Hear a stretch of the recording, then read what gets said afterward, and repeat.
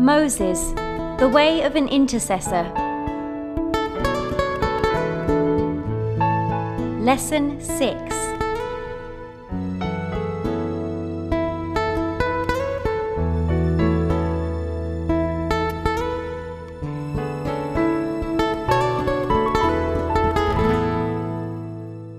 Father, we thank you once again for your word. You said in the multitude of counselors there's safety, Father, and we have a multitude of counsel that we find here in the midst of your word. And so we thank you, Father, that we have that to go to anytime we want, and that we also have your Holy Spirit who's come to tabernacle within us, to teach us, to guide us, to show us things to come. We thank you, Father, that indeed your Spirit and your word always do agree. After all, he's the one that wrote that as you moved upon people, Father. So, Lord, help us now as we look into this next lesson to glean from it what you would have us to glean, to understand from it what you would have us to understand. In Jesus' name we pray, and we trust you to help us now. In Jesus' name, amen. We're going to look at the principle of displacement. I just barely introduced it as we left. I'm going to go back to Exodus 23 and read here where God said in verse 20, "Behold, I send an angel before you to keep and guard you on the way, and to bring you to the place I have prepared. Give heed to him, listen to and obey his voice. Be not rebellious before him or provoke him, for he will not pardon your transgression, for my name is in him. But if you will indeed listen to and obey his voice and all that I speak, then I will be an enemy to your enemy and an adversary to your adversaries." So God gives this promise flat out, categorically to his people. He said, if you'll listen to me and just walk in my ways, he said, I promise you, I'll be an enemy to your enemies. He said, I'll be an adversary to your adversaries. And he says in verse 23, when my angel goes before you and brings you to the Amorites, Hittites, Perizzites, Canaanites, Hivites, Jebusites, and I reject them and blot them out. In other words, God speaks, what you have to see in verses like this is God speaks of certain things as if they were foregone conclusions. In other words, you need to hear it. God just says, when the issue with me, he says, is after I've driven out all these peoples, after I blot out these peoples, now he's about to say, again, guys, I'm going to do this because I always fulfill what I say I'm going to do. I will definitely bring these people underneath your heel. I'll put them underfoot for you if you'll walk in obedience to me. He said, but once you do that, once you come into the lands where those things are, he said, don't bow down to their gods or serve them or do after their works, but utterly overthrow and break down their pillars and their images. Again, I don't want to get off the focus here, but this is why so many people, I don't think, well, I know some people will never enter into the fullness of the blessing of God because once they do, the very blessing of God that's there for them to utilize becomes idolatry to them. This is why some guys, God wants to bless everybody in business. But some people, when they get into business, they get into a place where the very thing that God told them to conquer conquers them. And they become a slave to the very thing that God wanted enslaved. I hate to use that word when it comes to that, but God wants business to be something that we oversee, not something that oversees us. But anyhow, that's something to the side there that we have to look at. God again gives his promise in 25 and 26, you shall serve the Lord your God. He'll bless your bread and water, and I will take sickness from your midst, and none of you young none shall lose their young by miscarriage or be barren in your land. I'll fulfill the number of your days. I mean, God's a pretty good God to follow. I just want to read this first, though, before we actually start to read these next few verses. He said, I will send hornets. While some commentators say this may have been literal hornets, as is recorded a few times, by far the inference is felt here to be figurative in that it speaks of the testimony of God seen through his deliverance of his people previously. In other words, that the hornets that God is going to send, now this is where, well, let me just read the next paragraph. Today, sadly, the church does not carry this powerful testimony of the Lord's presence with his people as it should, thereby the reason why we must aggressively return to the ancient ways of obedience. In other words, before we go into displacement, we have to read that one part. God's intent was that the hornets, in most cases, that went before his people was the testimony that went before God's people of how he had delivered them so mightily from so many things. Now, like I just said, I'm just repeating myself, but sadly today we don't carry a big testimony, do we? Not anywhere near like we should, because again, we've got so much false teaching, we've got so much unbelief. Like I said, God help us, this nation's been baptized in unbelief and pickled in it.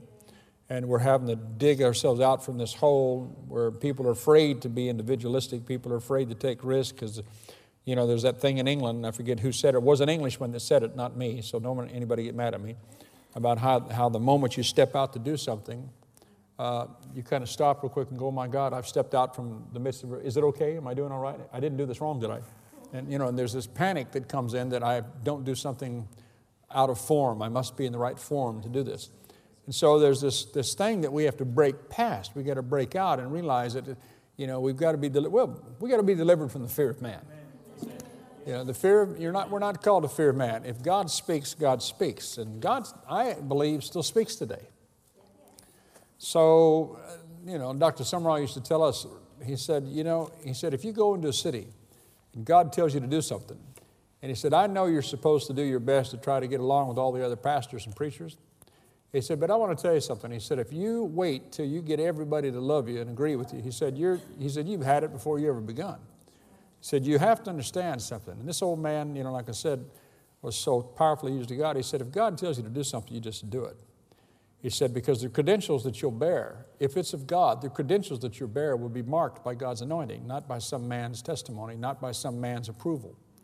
So ultimately, that's why, again, some of us, we have to get back. But then I wrote at the bottom of this, like I said, even before I get to this, that this is why, today, sadly, the church doesn't carry this powerful testimony of the Lord's presence with His people as it should, thereby the reason why we must aggressively return to the ancient ways of obedience. And on the next page, I've typed out this whole passage from Jeremiah. So let me just read it again. I'm going to try to move swiftly. Jeremiah chapter 6, verses 10 through 19 of the Amplified Bible. To whom shall I, Jeremiah, speak and give warning that they may hear? Behold, their ear is uncircumcised, never brought into covenant with God or consecrated to His service, and they cannot hear or obey. Again, talking, to all of Israel and Judah. Behold, the word of the Lord has become to them a reproach and the object of their scorn. They have no delight in it.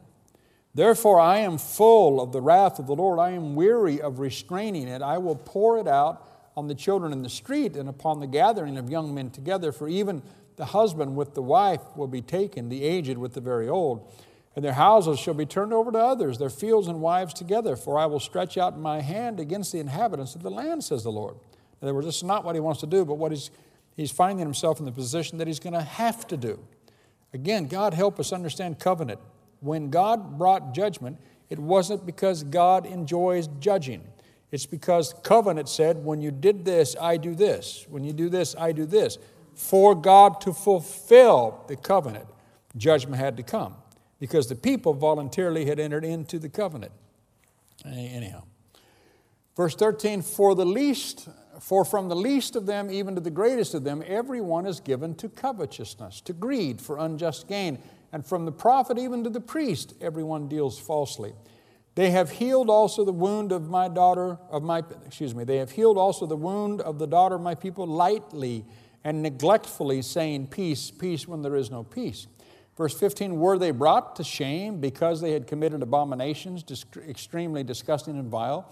No, they were not at all ashamed, nor could they blush at their idolatry. Therefore they shall fall among those who fall. At the time that I punish them, they shall be overthrown, says the Lord.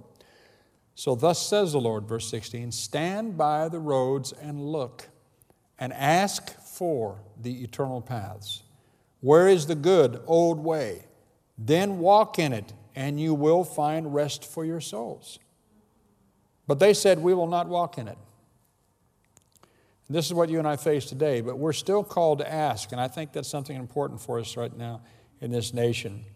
We're to call and stand on the roads and ask. I mean, this is something you do in the Spirit, but you're to ask for these old eternal paths to be something that's very alive for people today. I'm just talking about our worship, our prayer, everything, but there are some eternal truths that run through the Old Testament and the New Testament that are principles and patterns that are there. Talking with somebody even during the break, it's so sad. There's so many people that fight for their right to, they divide over anything. They'll divide over, they get legalistic about stuff.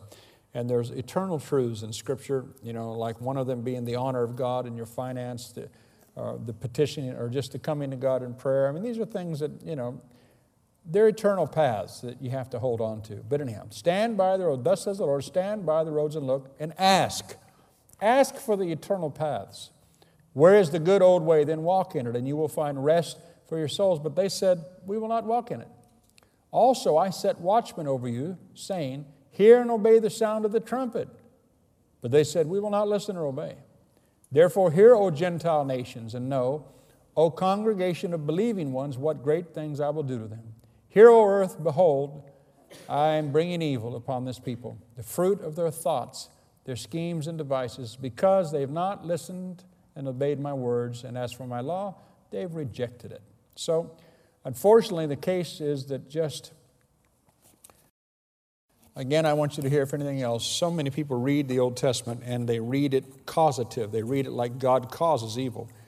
God, the last thing on earth God ever wants is judgment. And again, in intercession, you'll learn that often God will show us things to come so that they can be averted. But some people today, when they hear about how God's going to judge, now I could quote some newsletters that are out there right now. The moment that God reveals that judgment's coming, all they do is make tons of newsletters about the fact that judgment's coming. But what they don't understand is God shows us when judgment is coming so that we can do something about it. Not trumpet the judgment itself, but begin to speak the solutions round about it. Begin to say, but we can change. We can do something about this. Now, that's that one part. We need to call for the ancient past. Like I said, I got to move quickly. Now, the actual issue of displacement. Now, let me read Exodus 23, verses 29 and 30. Because this is an important principle that, again, is throughout Scripture. God's Word, in God's wisdom, this is what He says to His people. Now, He's referring to all the Canaanites, Perizzites, Hittites, Hivites, Jebusites, all of these peoples who are, as it were, enemies of the counsel of God, enemies of the people of God. Like I said, if you have a Cruden's Concordance or a good concordance, Cruden's they hardly ever find them anymore. I've got an old one. But in the back of Cruden's is every single personal name in the whole Bible and the meaning of what the name actually means. But the Hittite, Jebusite, all these are types. They're all names of different things that come against the people of God today. But he says here, I will not drive them out from before you. But let's look at this as the principle of intercession now. God said, I will not drive them out from before you in 1 year. I will not drive them out before you in 1 year, lest the land become desolate for lack of attention, and the wild beasts multiply against you.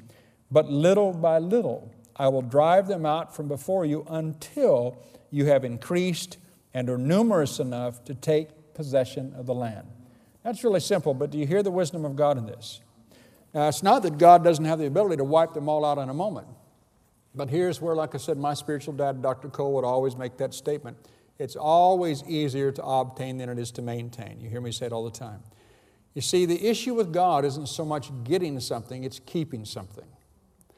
And I've already made reference, in fact, to Dr. Sumwall 3 or 4 sessions back about a woman that when a woman brought her little niece, how he would not set this little girl free from these demonic influences that she was under because she was still living with her parents who had dedicated her to the devil. Because he said, I'm not going to do that. Because he said, until she's brought out of that environment, I don't want to do something for her. It's only going to cause something worse later. And people argue about that, but these are real things. The spirit realm remembers where everything's real.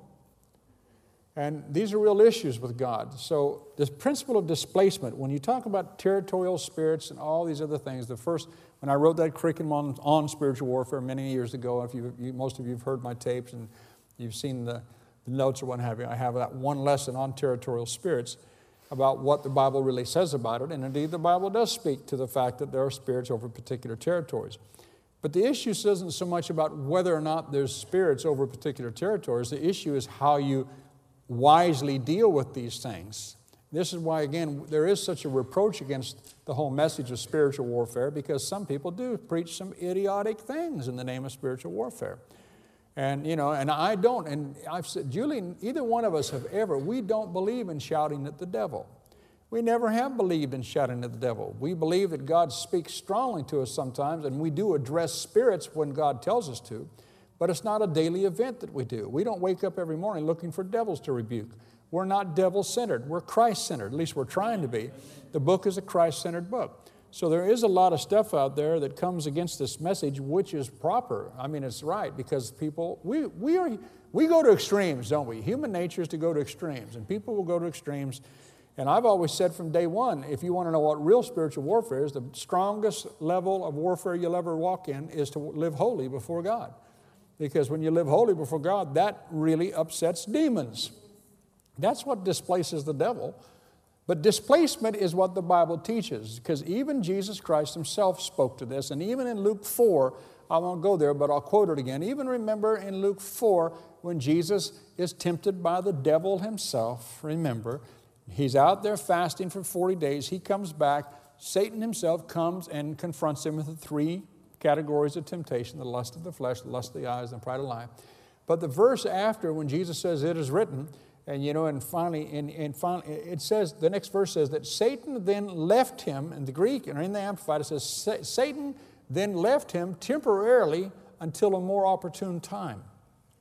Now think about it. We're talking about the Master himself, Jesus Christ himself.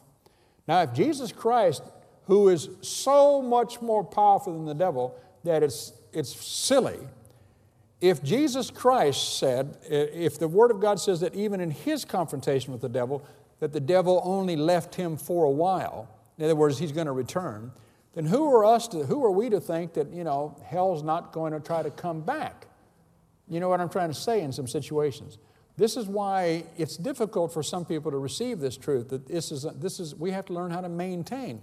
And again, I quote Francis, you don't declare war on hell on Monday and then decide on Tuesday you don't want to fight. If you bite into this stuff, you bite in to stay in. Because those forces are real. That stuff is real out there, and they've seen it all before. Again, quoting Francis, Satan is an ancient and a treacherous foe. He's seen it all before. And so the issue is to build God a tabernacle. The issue is to build a house of praise, to build a house of prayer. The issue is to bring such a presence of God through our worship that it displaces those who are worshiping the devil and don't even know it.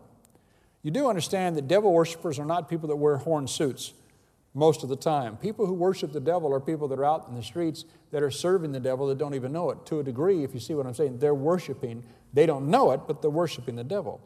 And so that's why the devil manifests. Well, all we have to do is worship God, and God's bigger. Hallelujah. And if we'll just continue to worship God, to think on the things of God, to speak the things of God, to live for God, to do our best to walk before God as holy people, always knowing that we'll never be perfect, but being quick to run to our mediator when we do make a mistake, we begin to displace the darkness. Anyhow, before you displace darkness in a city, you need to displace it in your own life. You know what I mean? It's funny to me that some people are trying to take authority over territorial spirits when they haven't even taken authority over personal spirits. Oh, well. Did you hear me? In other words, they're involved in something they're trying to cast devils down over a territory, and they can't even win the victory over their own hangnail. So give me a break. I didn't say God won't use you, but let's get serious about something for a moment. So he said, I will not drive them out from before you in 1 year, lest the land become desolate for lack of attention and the wild beasts multiply against you. But little by little I will drive them out from before you until you have increased. The key is you need to increase. You need to increase enough so that you can take possession of this issue, or you take possession until you become numerous enough. And this is why we want to train people that actually realize for the rest of my life, wherever I live, I'm going to take my post in my house. I am going to be a house of prayer. Our house. As for me and my part, I don't know what anybody else is going to do, but every day of my life, I'm going to release the authority of heaven in where I live, in my block, in my arena of influence, every day of my life. I don't have to be a minister. I don't have to have a license behind my name. I don't have to have letters behind my name. I'm a believer. I have a covenant with God. I can take communion with God every day of my life. I can make a difference right here. I don't have to have a pastor's license. I am a child of the King. So in my own household, in my own neighborhood, I can make a difference. So I'm going to. Hallelujah. You either choose to be part of the problem or be part of the solution. Why not be part of the solution? But can you imagine all the people who say, I don't want to get involved because after all, I don't understand it all? Just get involved. Understanding comes once you get involved. Anyhow, but point 4 on the bottom of page 32, I just simply put this: small steps are good. Everybody say small steps are good. God's wisdom is seen in Exodus 23, 29, and 30 that I just read. He will not drive their enemies out too quickly, as they won't be able to maintain what they've obtained, and that's God's best. Not just to experience, but to abide in His promises. I've also said, see Exodus 17:1 and Deuteronomy 7:22. Those are the verses where it says God always delivered His people by stages. In other words, He takes you from stage to stage to stage. He doesn't take His people into fullness of freedom instantly because they can't handle that. God does what He does by stages. Turn to the next page, and it's just the scriptures that I just already quoted. So go to point 5 on Matthew Henry's commentary of the above. Quote, He would do it gradually in wisdom, not all at once, but by little and little. As the Canaanites had kept possession till Israel had grown into a people, so there should still be some remains of them till Israel should grow so numerous as to replenish the whole. Note the wisdom of God is to be observed in the gradual advances of the church's interests. It is in real kindness to the church that its enemies are subdued by little and little, for thus we are kept upon our guard and in a continual dependence upon God. Corruptions are thus driven out of the hearts of God's people, not all at once, but by little and little. The old man is crucified, and therefore he dies slowly. God in His providence often delays mercies because we're not ready for them. Canaan has room enough to receive Israel, but Israel's not numerous enough to occupy Canaan. We are not straightened in God. If we are straightened, it is in ourselves. This is very old English here because this is written back in, I think, 1815. The next paragraph, the land of Canaan is promised them in verse 31 in its utmost extent, which yet they were not possessed of till the days of David. And by their sins they soon lost possession. The precept annexed to this promise is that they should not make any friendship nor have any familiarities with idolaters. Idolaters must not so much as sojourn in their land unless they renounce their idolatry. Thus they must avoid the reproach of intimacy with the worshipers of false gods and the danger of being drawn to worship with them. By familiar converse with idolaters, in other words, hanging around people that are idolaters, by familiar converse with idolaters, their dread and detestation of the sin wears off. They would think it no harm in compliment to their friends to pay some respect to their gods, and so by degrees they would be drawn into the fatal snare. Note, those that would be kept from bad courses must keep from bad company. It is dangerous living in a bad neighborhood. Other sins will be our snares if we look not well to ourselves. We must always look upon our greatest danger to be from those that would cause us to sin against God. Whatever friendship is pretended, that is really our worst enemy that draws us from our duty. Now, one thing that you see in reading these old statements like this is just like, again, I think I quoted the last hour. See, God's will is, He said, I'm going to deliver you little by little because you're not numerous enough to possess the land. You might go in, you might have more power, but He said, I want you to maintain what you obtain. What Henry speaks of is something very similar in that he speaks about why God brings the whole issue about getting rid of idolaters and about what it means to be in friendship with them is because he talks about the gradual affection that you begin to take to yourself, all in the name of wanting to love those who are still lost in sin. This is the difficult part because we have to strike a good balance, because where Israel made a mistake is they became exclusive. They stepped totally out of the world. Therefore, they had no impact upon the world. We've been called out of the world, but we're still in the world. We're called to not be of it, but we're called to be salt in it and light in it. So God's never meant for you and I to, again, like I said before, join a monastery, live on a mountain where we never see anybody who doesn't know God. But the gradualism, you see, is what you both of us have to see. Whether it be in prayer, you have to be aware. It's wonderful if indeed God does bring a mighty deliverance instantaneously in a particular situation. I've seen some of those. You've probably seen some of those. But not when it comes to a city situation or a community situation or a national situation. He may do that in these last days, but that's because things are pressurized, but thus far he hasn't done it like that. It's always been gradual through the continued layer upon layered obedience of God's people. And I'm just saying, this is why, again, what you learn in reading all these things about Moses is just what it means to have courage for the long haul. Do you hear me? You have to have courage for the long haul. But again, quoting Dr. Cole, everybody today suffers from magic wand theology. They expect somebody to come in and go boom, and everything's fixed right now, forever, perfect. And while that may have happened on occasion, it's not the rule. So small steps are good steps. He said, I'm not going to do this overnight, he said, in this land, because, just think right now, I don't want to take time right now, but just think about some of the factors like in the city right here. If God was to deliver everything perfectly, or like if all of a sudden the Spirit of God fell on the House of Parliament and Commons and the whole place blew up in the Spirit and everybody in there got saved, well, we would rejoice like something fierce.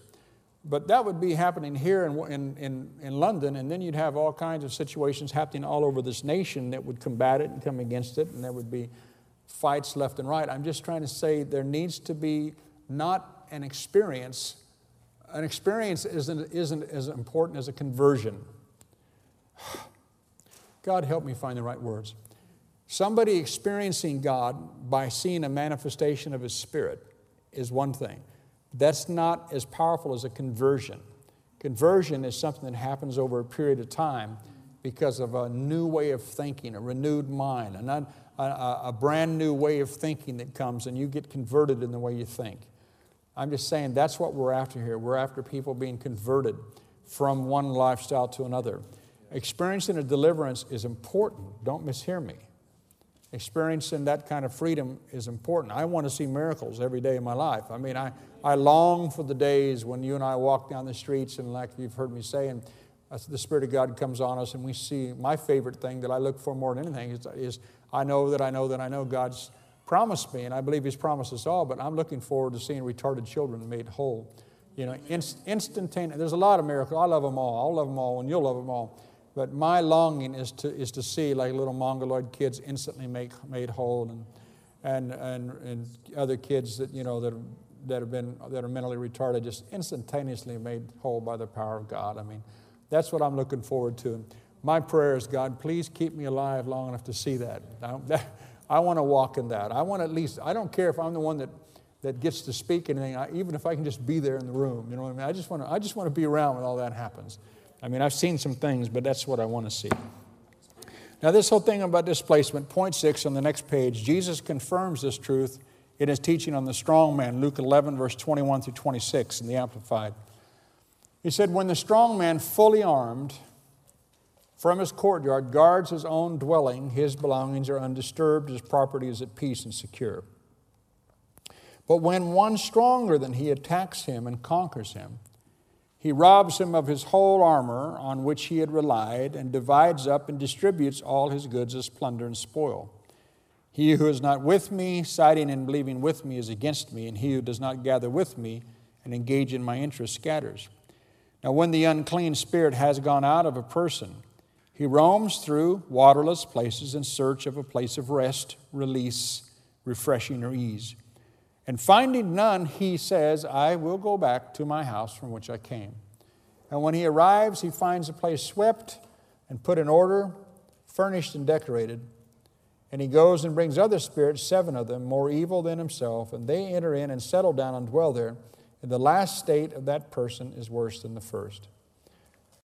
So that's simply, again, the teaching where once you displace something out of a person, what God wants is to make sure that you find not just clothing and stuff to put on them, but that you replace another spirit.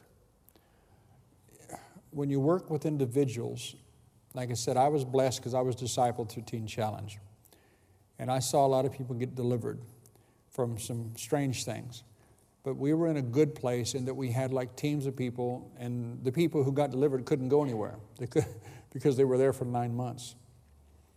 And I watched the difference. All I'm saying is over the years, I watched the difference between people who were put in a position where they were consistently surrounded by people who exhibited and exposed them to God's Spirit 7 days a week, all day long, as opposed to people who got delivered in church services and went away and found themselves in great trouble later. I don't want to harp on this matter because, see, what I don't want to do is I don't want to do what I preach against. I don't want to put fear on anybody. But I am just saying this, that if you will take the time to dig deeper in these matters, you'll find, well, you'll know this when you get to heaven. It was the mercy of God, like Henry said there about some of the land. It was the mercy of God when you prayed for some people that they didn't get delivered because of what they would have been around. Now, you may think I'm crazy for saying that, but you'll find out why a lot of things didn't happen, because God withheld some things in some situations, because God's smarter than you and I. And He knows if there's not, because remember, the ideal of church is not what we have today. The ideal of church was a full-blown community of people who met daily and worked around each other on a daily basis, who watched over each other, who kept each other, who weren't bound by law, but they were bound by the bond of peace and the spirit of love. And so they were able to work with each other and be their brother's keeper and be their sister's keeper, and people were in a community where they could be protected. And people were not afraid. They would stop you and they would say, I mean, when you read this stuff, even the old Wesleyan stuff, I mean, it's incredible how people were assigned to people for long periods of time, for the first year and a half after their quote-unquote conversion, how they had 3 or 4 people assigned to them that visited them thrice daily, it says. That would visit them sometimes 4 or 5 times daily. And they would say that old statement that Wesley would say, how is it with thy soul, brother? How is it with thy soul, brother? They would mean it. How is it with thy soul? What are you going through? Because they were being discipled. We don't disciple much today. We preach at people. You know what I mean? We preach at people, but discipleship is another level. It's a whole other situation. We have very little discipleship. So some of the things that we say when I make these kind of broad, flashing comments, they sound so foreign to us because it's something way beyond the realm of our experience. That's why it is important for every one of us to be a little bit of a student of church history. Because you see why some of the things worked that they worked is because there was a real discipleship process that was built around the format of God's love. Anyhow, I'm sorry. I can't go any more with that. Point 7, I said read Proverbs. We won't go there. And I said questions. Which is more powerful, wisdom or knowledge? Now, that sounds like a silly thing, but it's because Proverbs talks about wisdom. And I put down in the next little box, what's the difference between wisdom and knowledge? Let me just say real quickly, if you want to write this down, knowledge is the accumulation of facts. Knowledge is the accumulation of facts. The basic difference between knowledge and wisdom is that while knowledge is the accumulation of facts, wisdom is the ability to put that knowledge to work. Wisdom is the ability to put that knowledge to work. And let me just read why wisdom is the principal thing. I mean, that's not even one of the scriptures I put down there, but one of the scriptures I've tried to quote most of my life, I think it's Proverbs 9, where it says, wisdom is the principal thing, therefore get wisdom. And with all thy getting, get understanding, for she will bring you to honor when you embrace her. But wisdom is the principal thing. That's what Scripture says. Wisdom is the principal thing. Now, I want to go to Ecclesiastes and just read these 2 verses. Ecclesiastes is right after the book of Proverbs, remember. In Ecclesiastes chapter 7, verse 19 simply says this, True wisdom is the strength to the wise man, more than 10 rulers or valiant generals who are in the city. But verse 19 in Ecclesiastes chapter 7 says, True wisdom is the strength to the wise man, more than 10 rulers or valiant generals who are in the city. Don't just read that quickly. See, wisdom is what gives you strength. Wisdom is more powerful to possess in situations when you go into prayer. This is why, again, if there's any prayer that every intercessor needs to pray every day of their life, it's that prayer from James, if any man lack wisdom, let him ask of God, who giveth to all men liberally and upbraideth not. I mean, ask God for wisdom. Now, the Greek word in the book of James there for wisdom is Sophia. It means the big picture. I love that. It means the big picture. So many of us, you see, in prayer, we're dealing with little details here, and we'll get clogged down with the details. And what God wants you to do is back up sometimes and get the big picture. The way He showed it to me many years ago in prayer was He said, Rod, you're so busy shooting at the, like on the chessboard, there's pawns and there's bishops and there's rooks and there's knights and there's, queen and the king and what have you. And He said, Rod, you're so busy shooting at the pawns.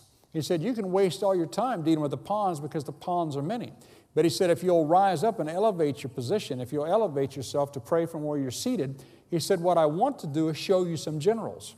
I want to show you some of the people that are in command of some of these things. I want to give you some wisdom so that you can pray more accurately. You'll have far greater effect with far less effort. And I had to learn that. And this is why, where I was a while back, somebody wanted me to do some teaching on just prayer strategy in a city. And I said, well, you've heard me share this, but I said the simplest thing on earth, I said, instead of spending all your time running around cursing every porno shop and every what have you, I said, just ask yourself some questions. I said, in every town and every area, there are individuals who everybody knows carries great power of darkness in some way, shape, or form. And the way I used to share it in the States is this. I'd ask these guys, just tell me, in your neighborhood, talk to the kids on the street and ask them, who's the guy that everybody's afraid of? Who's the toughest guy in the area? The baddest dude on the block. You know what I mean?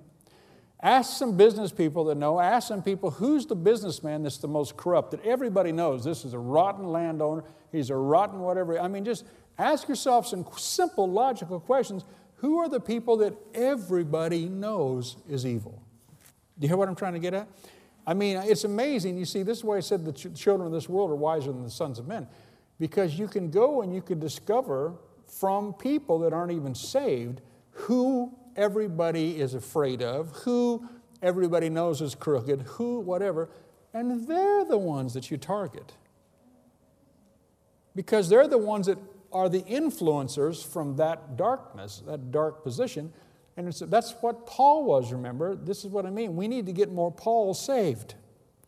And see, a lot of these people that are bound in darkness are simply trophies right now of hell that are ordained by God to become trophies of heaven. To a little degree, I surely don't want to put myself in that position, but I'm one of them. You're one of them. My background was such, like I said, that I was on television and all this kind of stuff when I was arrested, and they had all this stuff all over TV because of my quote-unquote reputation. Now, I'm not saying that, please hear me, to pat myself on the back or anything like that, but when I got saved, it blew a lot of people's minds. And I got more than saved. I didn't just start going to church, I'm actually in the ministry. Don't know if any of you know that. But and God's allowed me to travel the world and what have you. And when I go back to my own hometown, I'm very much a sign and a wonder to some people. Now, to some people, I'm just still old dingy Rod, and I will be for the rest of my life. But what I'm trying to say is, to some people, what happened to me caused a change in them. It blew their minds, because I was one of those guys that said, he's the last person that we ever would have expected would have got saved, much less doing, this dude isn't just a church-going guy. This guy actually does this stuff all the time. The way worldly people describe what you do is really funny, you know what I mean? But I'm saying, you see, those are the people that you'd begin to target. And I know the two girls and one guy that targeted me. Because when I was almost dead in a hospital from an overdose, I've been pronounced dead 3 times. I was in a coma for 11 days, and, I died, like I said, 2 or 3 times. I forget now. It's a long time ago. But the 2 girls and the guy that targeted me in prayer came and visited me in the hospital and began to tell me about God's plan for my life. And I remember looking up at them with tubes all on my body going, oh. Okay, I didn't know what they were talking about. But then I saw them later. I remember getting saved and going around and wherever I went and coming back, and these people coming to me, and they said, you remember when we visited you in the hospital? And they showed me journals where they'd been praying for me. Do you know what that did to me? Long before I was saved. Blew my ever-living mind. Now, today I have some journals. Do you have journals? Anyhow, I'm just saying, see, wisdom is the principal thing. Therefore, get wisdom. True wisdom is more powerful in your possession than 10 generals. You see, 10 generals. This is what we're after. So you need to ask God. James says, if any man lack wisdom, let him ask of God. Ask God for wisdom right now.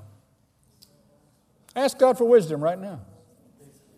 Says, Father, grant me wisdom. Give me the big picture about this situation. I need the big picture. Show me the queens and the kings and the bishops and the knights. I don't want to keep wasting my time with pawns. Show me how to make a bigger difference as I pray. Show me the spirit behind the thing. I keep attacking the thing when you want me to address the spirit behind the thing. God, grant me wisdom. And then use your faith. The Bible says when you pray, believe that you receive. So say, Father, I believe I receive it. Just say that. Father, I believe I receive the wisdom. In Jesus' name. I turn to Ecclesiastes chapter 9 real quickly. And this is that wonderful, wonderful passage that Francis Frangipane has in his introduction that I always use. It says in verse 14, there was a little city. This is Ecclesiastes chapter 9, verse 14.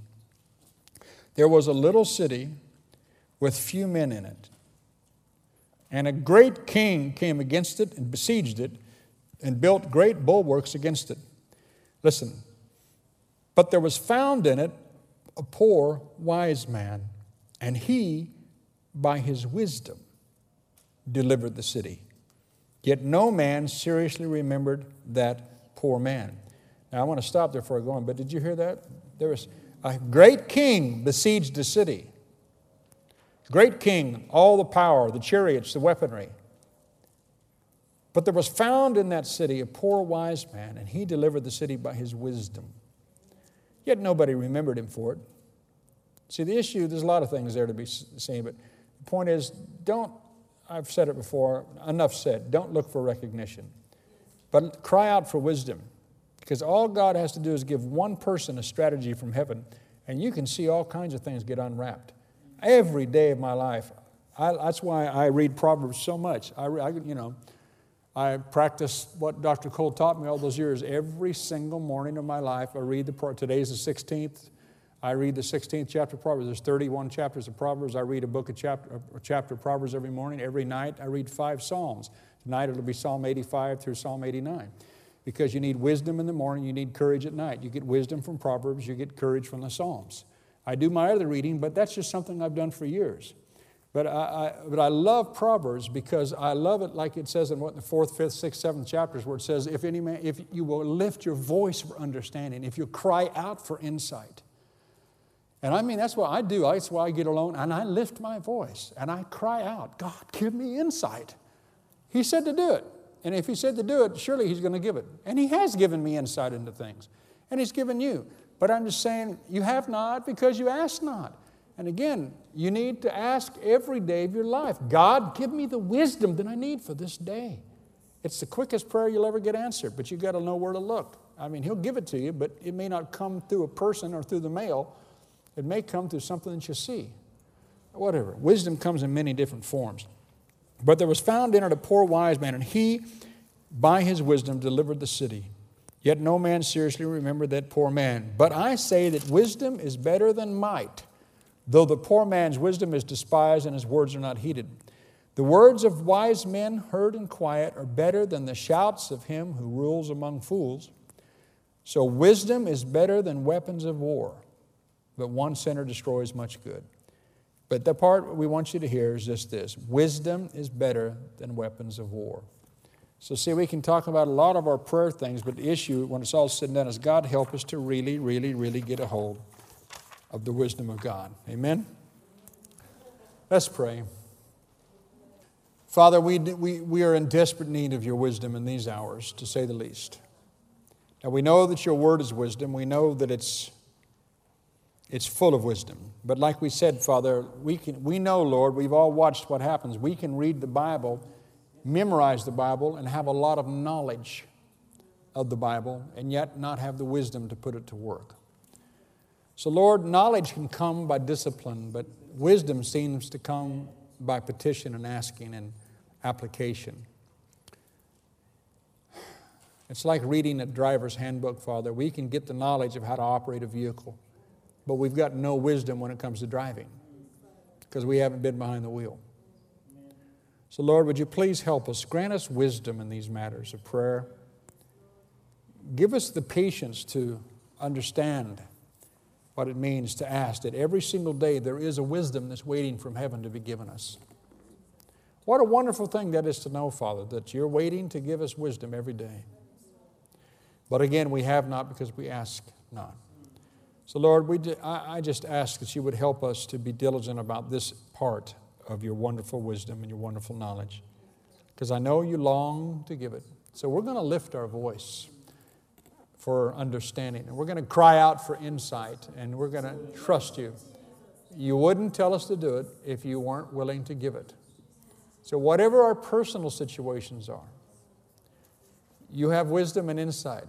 Whatever our relational issues, our church issues, our business issues are, it makes no difference. There is a wisdom that's waiting to be given us from heaven. An application of a strategy that will set us into a place that's far freer than we walk in at the moment. So Lord, I trust you to help us all in this matter. Let us become very personally involved in this, so that as we see you work in our own lives, we have a real testimony as far as trying to share these things with other people's lives. In other words, we can point them to the victories that we've already seen. So I thank you for it today, Father. We love you very, very much, Lord. And all I know is I'm so grateful for your long suffering and your patience with all of us. In Jesus' name, amen.